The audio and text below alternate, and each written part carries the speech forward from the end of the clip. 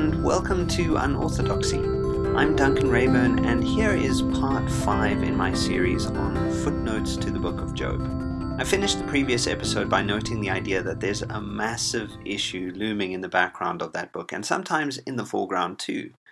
Given that Job has faced up to a serious proverbial chaos dragon of sorts, the second Leviathan as I called it, it's well worth asking what we ought to make of the origin of that proverbial chaos dragon. In some sense, Satan is the instigator of Job's troubles, but really alarmingly, God seems to be the real instigator. So what is going on here?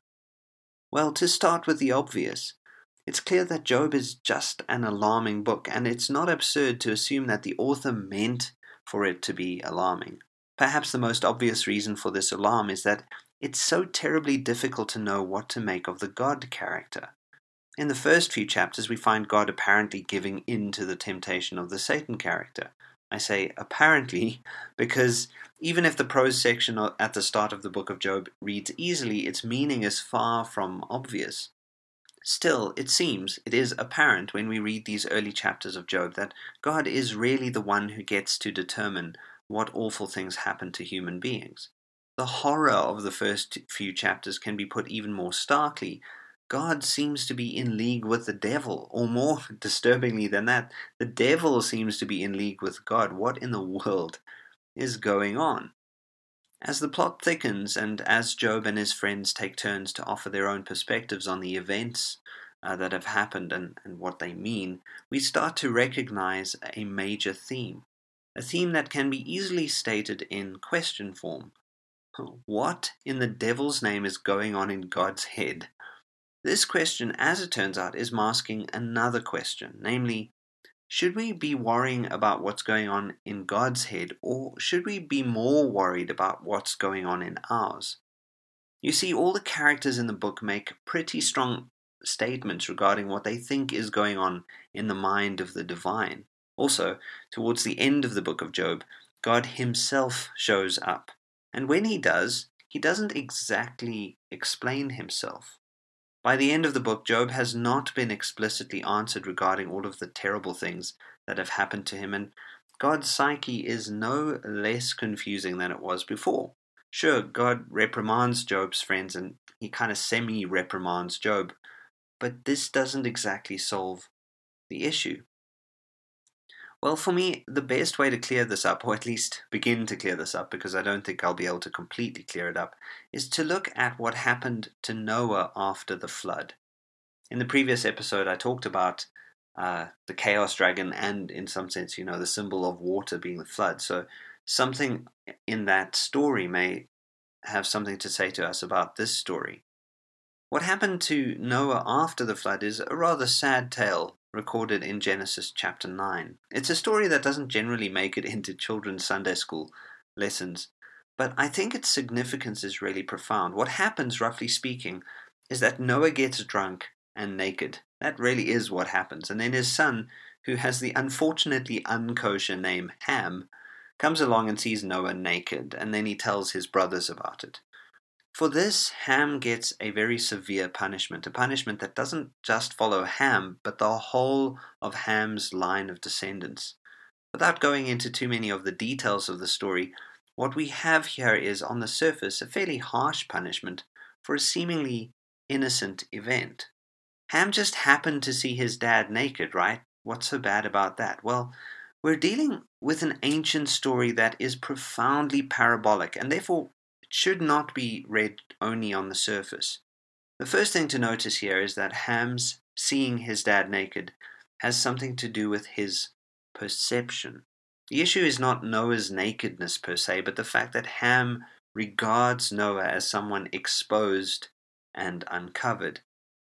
And it is actually this perceptual framework that is being punished, not just the fact that Noah has been humiliated. This is supposed to be a lesson for us when our perceptions of someone are distorted or wrong, when we're looking at them incorrectly. Though we may, in some sense, regard these perceptions as being right, this will always result in us being alienated from those we have perceived incorrectly. And in fact, this goes for for seeing things and not just people. If we see things wrong, we're actually alienated from them.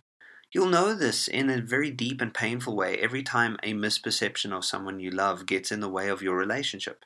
Just as you'll know this every time you try to do algebra without having your understanding of algebra in check.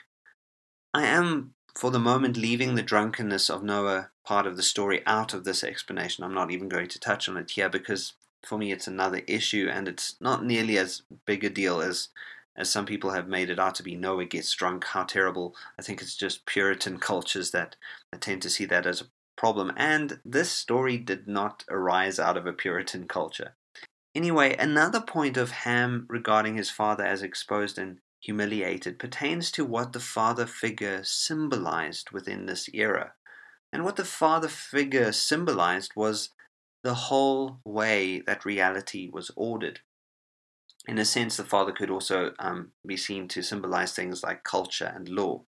So when we read about the nakedness of the father, what we're reading about is a communication gap that leads to a misunderstanding or misperception of the whole way that everything works. A misunderstanding of a culture and a framework for engaging with reality, basically. Nakedness equates to various other things, of course. Vulnerability is one, human frailty is another, and human mortality is another. You get the sense of this, especially from the story of Adam and Eve in Genesis.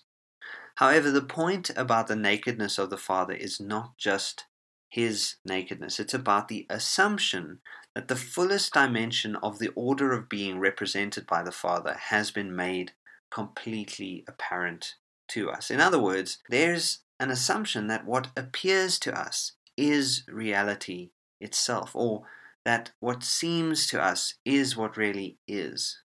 Interestingly enough, we have intimations of this confusion between appearance and reality in the Adam and Eve story.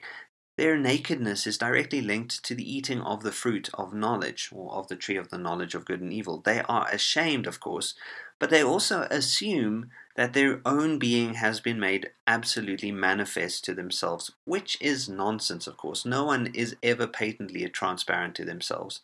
But Adam and Eve's false beliefs on this point result in an alienation symbolized by their excommunication from Eden.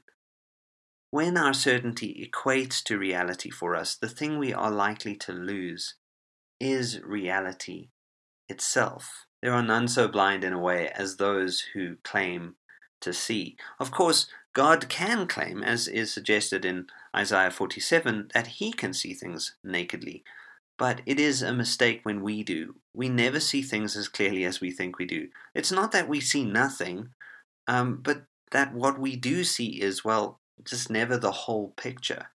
When the so-called father figure or father construct is bare before us, it's natural to think that we are the masters of the universe, that we are the ones who have tasted the fruit of the tree of knowledge, which of course we have. The only problem is our supposed knowledge is what blocks us from access to the father figure, or the father construct, or culture, or a more wholesome way of conceiving of reality. In fact, maybe it is our knowledge that is what is keeping reality out. This is a very helpful thing to remember as a kind of hermeneutic or interpretive principle when we're trying to understand or figure out the way that God is characterized in Job, as well as how God is characterized in the rest of the Bible. But more on this later. With this in mind, I think it's high time I clear something up. I've already mentioned a few times that the Satan character in Job should be thought of as small s Satan. In other words, we're not dealing explicitly here in the book of Job with something entirely, as it were, capital S satanic. As Jewish religious thought develops, Satan becomes more and more the scapegoat for all evil everywhere and kind of the carrier of all evil everywhere. And then this capital S Satan eventually becomes the primary dragon of chaos that needs to be destroyed in the fire in the book of Revelation. But at the beginning of the story, and Job represents that beginning, this is not what Satan symbolizes. And this may be alarming to you, but I'm just going to try and explain what Satan really represents in the book of Job. I'm trying to be at least accurate in terms of its historical context. In fact, even though small s Satan shares the name of capital S Satan, it's terribly helpful to treat these two characters as if they are not just points along the line of a narrative continuum, but as if they are totally different characters. So when I'm talking about the small s Satan, and when Job is talking about small s Satan, we are not dealing with capital S Satan. So what does the small s Satan represent? Well, for starters, he seems to be the heavenly being who has been ordered to keep an eye on the world, especially for the purpose of locating loyalties and disloyalties. He's kind of a moral accountant of sorts. And another way you could see him is that he's a bit like Jiminy Cricket in Pinocchio. He's a kind of conscience figure, maybe a bad conscience, whose job is to check where the wholeness in the cosmic drama is being maintained. Obviously, though, the word Satan also means accuser, and so another way of understanding his function is to see him as a kind of embodiment of what the French philosopher Paul Ricoeur would call a hermeneutics of suspicion within the story of Job. He is the incarnation of the spirit of perpetual negation. I like that sentence a lot. He is the incarnation of the spirit of perpetual negation. When we first encounter the Satan character, we find out that he's been roaming the world, which is precisely what he's supposed to do. He's doing his job, and God points Job out to him. And he does this in a way that's rather odd. Job becomes, in God's articulation of him, something of an object. In other words, it seems right at the start that God is not really taking Job's complete humanity and personhood into account. And at this point, the obvious thing to say is probably something like, I see the emperor, who is God in this story, and I can tell that he really has no clothes. He's walking around naked, right? So if you're thinking this, just hang on. It's not a good idea to jump the gun. What the Satan character does is point out what seems most obvious to him, that Job, being a human being, is motivated by very human concerns. It's likely, in Satan's view, that Job is only being a good guy because it appears to be working in his favor. He is living, as it were, in an act-consequence moral universe. When Satan points this out, he is in fact humanizing Job in a way more than the God character seems to have done. And why is he doing this? What is the author trying to get us to understand? One of the clearest reasons why this Satan character is doing this is because he is, in a way, the lawyer in the book of Job. He is, surprise, surprise, a kind of devil's advocate. And the trial of Job seems, in his estimation, to be kind of secondary. There are two others who are on trial in the book of Job. The first one is the most obvious. God himself seems to be on trial. The Satan challenges God in a way to keep God's conscience in check. And in the process, the Satan is also a symbol of what we should be doing as readers. This means that the second person on trial in the book of Job is you, the reader, and me, the reader, because it turns out that challenging the nature of the divine is always bound up in who we are. When you talk about God, you are in fact also talking about yourself. This will always be true. If God looks naked to you, just as Noah looked naked to Ham, the problem goes both ways. I don't mean that God is entirely a fiction, of course, or that entirely a subjective construct, but I mean something more along the lines of how the nature of our faith will open us up only to specific aspects of the divine nature. Rigidly dogmatic people are terribly prone to having a rigidly dogmatic God, and people with more romantic sensibilities will tend to have a very romantic God too, and people who want to perceive themselves as nice, well, they will have a very sweet and lovely God. If Job relativizes our relationship with the truth, as I suggested back in the second episode in this series, then it also helps us to come to terms with how we make claims about God. As Job and his friends battle it out, the nature of God is almost certainly the main point of contention, and the function of a hermeneutics of suspicion, demonstrated by the Satan character, is to challenge what Ricoeur calls a hermeneutics of understanding. This means that when we are asking questions like, why is God doing this to Job, and is this what God is really like? That's a very good question. We should also be asking ourselves a few other questions like, is this how I see God? Or why do I see God in this way? This approach is helpful for reading the rest of the Bible too, because the Bible is a book written by people with their own will and desires and agendas and ways of perceiving. God then remains a perpetual question in the text.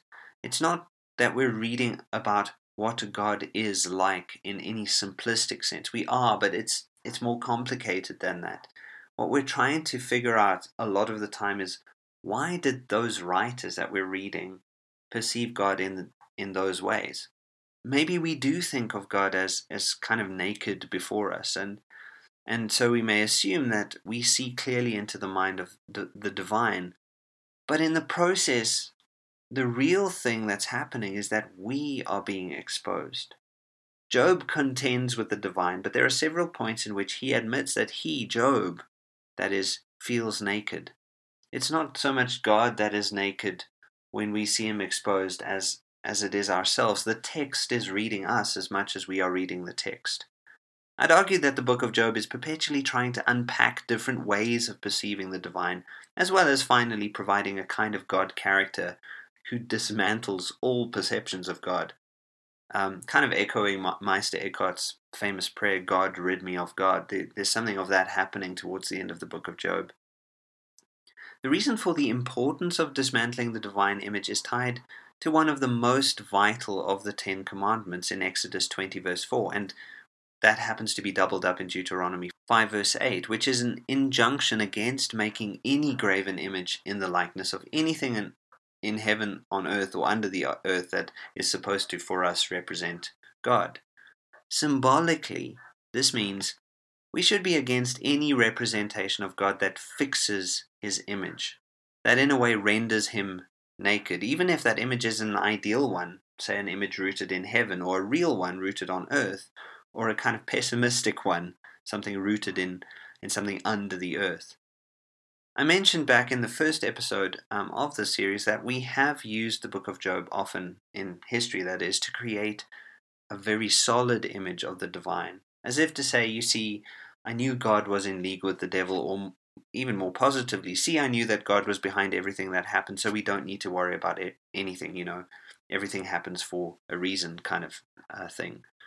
Well, surprisingly enough, the Satan character and his hermeneutical suspicion is exactly the thing that should alert us to the problems of these ways of reading God. Whenever we make solid, clear, definitive pronouncements on the nature of God, we run into enormous trouble. We make graven images, which is tantamount to saying that we make dead things out of living things, or a living thing, or out of life itself, or we turn something infinite into something finite. And what we're often doing in that process is we're really just painting a self-portrait instead of genuinely engaging with the divine. And the point of this is, well, at least my point is, don't assume that you have understood the divine when it is ultimately impossible to do such a thing. We see through a glass darkly, as the writer Paul says, so we should not go around pretending otherwise. This happens to be, as an aside, my primary reason for tending to side with classical theism over various other theisms like process theology or open theism. As I mentioned previously, these other theistic explorations are amazingly helpful and fruitful and productive in their own way, and I'm very grateful for what I've learned from grappling with them. But in the end, classical theism, for all of its trickiness, and of course it has pitfalls of its own, it offers a robust negative theology. That sounds like a contradiction in terms. How can a theology be robustly negative? Well, what I mean is that I think it takes particularly seriously what I call the problem of the limited hermeneutical frame, which I hinted at previously when I spoke about how perception has a deflective function. Process and open theistic perspectives can be brilliantly nuanced and philosophically complex, but they seem to me to have arisen out of a kind of literalist reading of the Bible that, in my view at least, and it really is just an opinion, and I don't want to ruffle too many feathers. I think, like a lot of my friends adopt these theological views, and I'm quite happy for them to do that. But in my view at least, it does tend towards rendering an overly kind of concrete image out of what seems to me to be uniquely transcendent and therefore by definition beyond our frames of comprehension.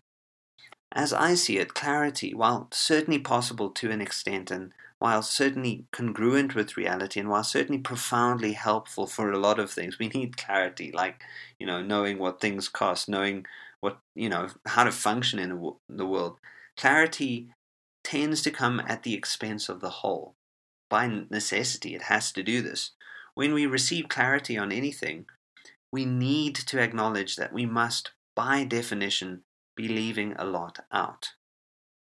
The illusion of the graven image is that it presents a kind of clarity that can seem to be the equivalent of the whole picture. In fact, it is this kind of clarity that the book of Job challenges with its dialogical approach to truth. Of course, dialogical truth is not going to explain everything, but the idea is that if you account for more perspectives, you can at least be sure that you're not getting stuck believing that your account of reality is entirely sufficient. There's this one story that I really love about these two rabbis who spend weeks arguing about a passage in the Torah. And God is listening to all of this going on, of course, and God gets terribly annoyed with them. And every argument of the one rabbi is met with a counter-argument from the other rabbi. And the two rabbis constantly modify their views, and they keep on arguing and bickering, and it's very heated at times. And eventually God's patience wears off, and he shows up and he tells the rabbis that he's tired of them bickering. So he's decided, he says to them, that he will tell them directly what that specific passage in the Torah means. In a rare moment of unity, the rabbis turn to the divine presence and tell him to go away. They explain that if he had meant for the Torah to be clearer, he would surely have ensured that it was clearer. The whole point of the Torah, as this story illustrates, is that we wrestle with it, that we keep on turning it like a jewel to see the myriad ways that it refracts the light of truth. Of course, it's not just the Torah, it's the other aspects of the Bible too. This is actually what the biblical story of Jacob wrestling with the angel is taken by many rabbis to mean. Jacob wrestles with the angel, refusing to let the angel go before the angel blesses him. He is, in effect, wrestling with the messenger, the Torah itself, and the angel does bless him in a way.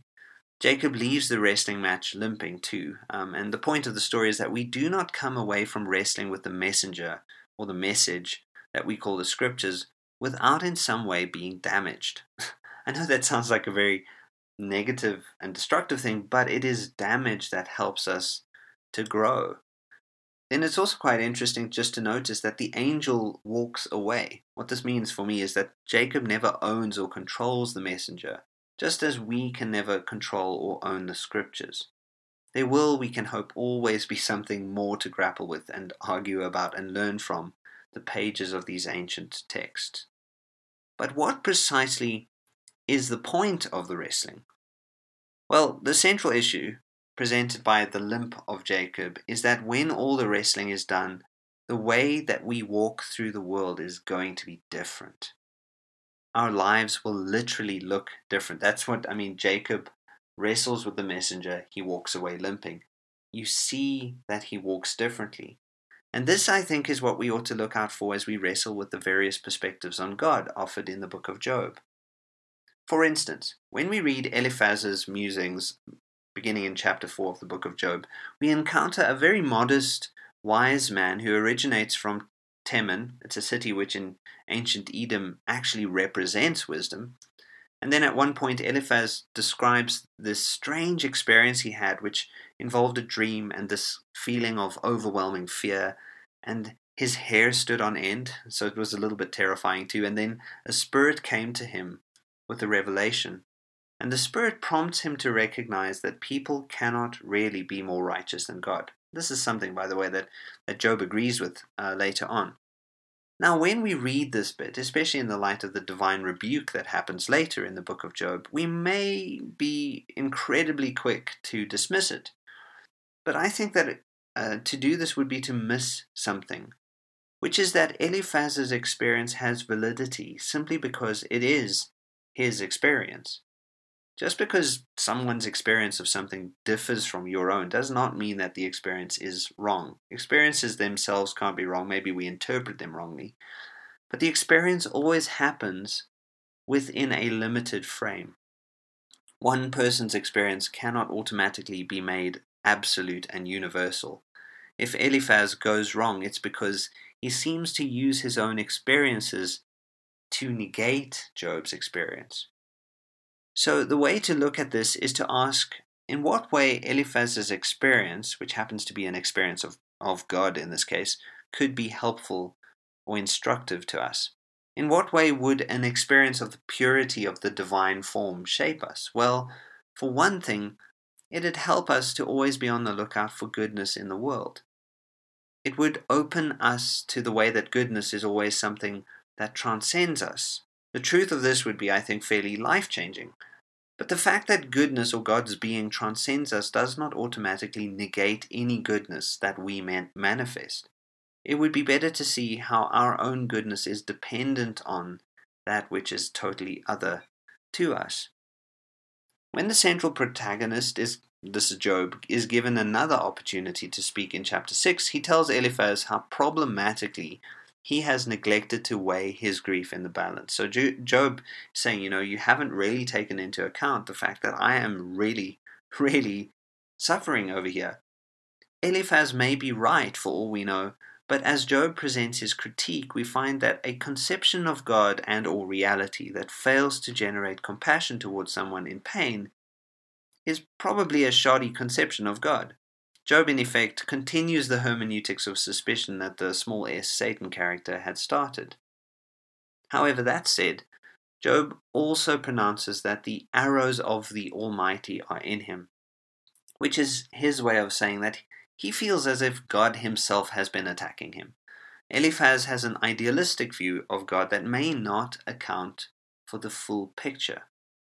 However, that said, given that we are dancing between a hermeneutics of understanding and one of suspicion, it's probably a good idea to apply the same approach to Job.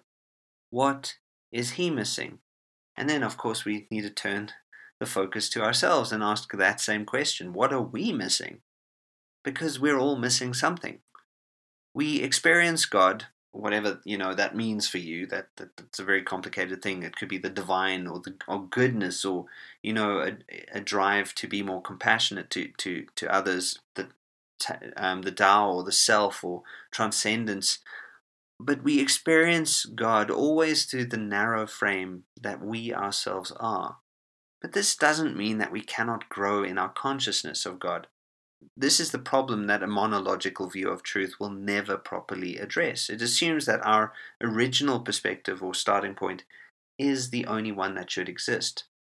And so Calvinists tend to remain Calvinists, unless, that breaks, or Catholics remain Catholics and Lutherans remain Lutherans, because, this would happen only when a monological view of truth kind of closes in the ideological frame and resists anything that steps in from the outside to challenge it. It's not, by the way, that these perspectives don't have something valuable to teach us. In fact, my argument is that they do have things to teach us, a lot of really good things, simply because they exist and have in some form shaped people, often in surprisingly good ways, although sometimes in harmful ways too, I realize. I'd say, though, that it is terribly problematic to assume that once you've stepped onto one ideological bandwagon, that all other modes of being and relating to God and reality have thereby been rendered false and worthless. There's a proverb from the book of Proverbs that I really love. It says, "Trust in the Lord with all your heart and don't lean on your own understanding." I know there are simplistic ways to see this, but what I read in this proverb is this: God is the ultimate mystery, and trusting in the ultimate mystery means perpetually opening yourself up to it. The mystery represents the idea that existence, for all of its inconsistencies and intricacies, can be coherent. It can be the spirit that hovers over the waters of chaos and calls it to to order. It can be the light that shines in the darkness, not allowing the darkness to overcome it. Do we need to fully understand it? Well, no. That's what mystery is. It's that which escapes all of our articulations and conceptions. It's the kind of positive aspect of chaos, if you like. But on faith, we can accept that the mystery is somehow on our side. This, at least, is what the Hebrew Bible's frame and the later frame of the Christian scriptures is trying to say. That which you do not see will keep you safe from that which you cannot understand. I'll say that again. That which you do not see, the mystery, will keep you safe from that which you cannot understand. The problem of the graven image is that it is precisely an image. It is something you can see. But it is only what we cannot see that will protect our sanity in the kind of chaosmic cosmos. Faith, more than anything, is a posture, the way I see it. It refers to the way that we open ourselves up to reality. But it is important, as that proverb says, and also as the book of Job seems to communicate, to realize that when we lean on our own understanding, we are more likely going to shut the divine out. We're going to shut the mystery out. Our experiences of God, and even of God's absence or non-existence, if that's been your experience, they show us something. And they have shown us something. We should take that seriously. They've presented us with a way of perceiving the wider reality outside us. But they are only our experiences and our perceptions, and are, because of being our experiences and perceptions, limited to ourselves. So what if we were to be genuinely open to otherness, to that which genuinely doesn't conform to our graven images and our graven ideologies? Job wonders who God is and what he's up to. I think this is fair, and I'm pretty sure you will agree. His friends Eliphaz, Bildad, and Zophar, and then later Elihu, they show up. And after a bout of silence, they try to explain what God is up to. And maybe they even get a lot right while they're trying to battle through this issue. Because, seriously, who am I to question someone else's experience of God? But when God shows up in chapter 38 of the book of Job, we are all collectively faced with a string of questions. And behind the question is the biggest question of all, which is God himself or herself or itself, or, like language fails. And it happens to be a question that the book of Job doesn't solve. And so it's not a question that I'm going to solve. I don't think it's a question to solve in any case, but a question to be, in some sense, lived. What is God like? Well, you can only know God insofar as you know yourself. You can only reflect God insofar as you are genuinely open to him. This is exactly what I think faith means. It means that we are open to reality in a particular way. And that means we will find what we're looking for, no matter what that is. Maybe our faith is a negative faith. Well, then we will find the tragedies in the world. And maybe it's a positive faith, and then we'll find redemption in the world. So, of course, there are those who stick to the story that God is the cause of Job's suffering. This is what their faith allows them to see. Others see God the way that Job sees him, as inherently right no matter what. This is what Job's faith allows him to see. Others can't see God at all. Well, that's what their faith will allow them to accept. This doesn't mean that everything is subjective, but that our access to everything is subjective. We can't escape it, so we might as well embrace it. This is how we are made, I think, and I think it's a wonderful thing, and it has something to do, I think, with the nature of the self, which is the subject of the next episode, and I hope you join me for that. So, coming back to the question that sparked this episode, the question that I finished the previous episode off with, who is the originator of the Chaos Dragon? Is it God or Satan? Well, it's actually a tough question to answer, but I guess what I've more than hinted at here is that the answer to the question is linked to the question of our own subjectivity. It's linked to how we ourselves are left exposed in the wake of chaos. So the real Chaos Dragon revealed through our encounters with trauma is, in a pretty real way, within us. In a real sense, the Chaos Dragon is, well, it is us. And That is certainly going to be linked to our perceptions of God or Satan, or, well, pretty much everything.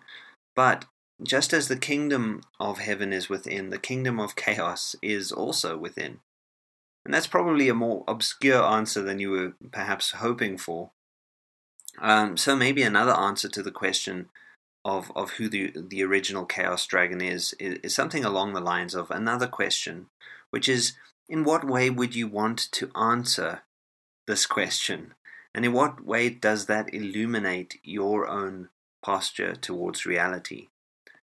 What this means is that if we are going to be able to wrestle with anything in reality and in our experiences, we need to take a moment to look inward rather than simply outward. I mean, obviously there's a relationship between the inner world and the outer world, and this is exactly what I want to begin to do in the next episode, where I'm going to turn my focus to the question of the self and its relationship with life, the universe, and everything in the book of Job.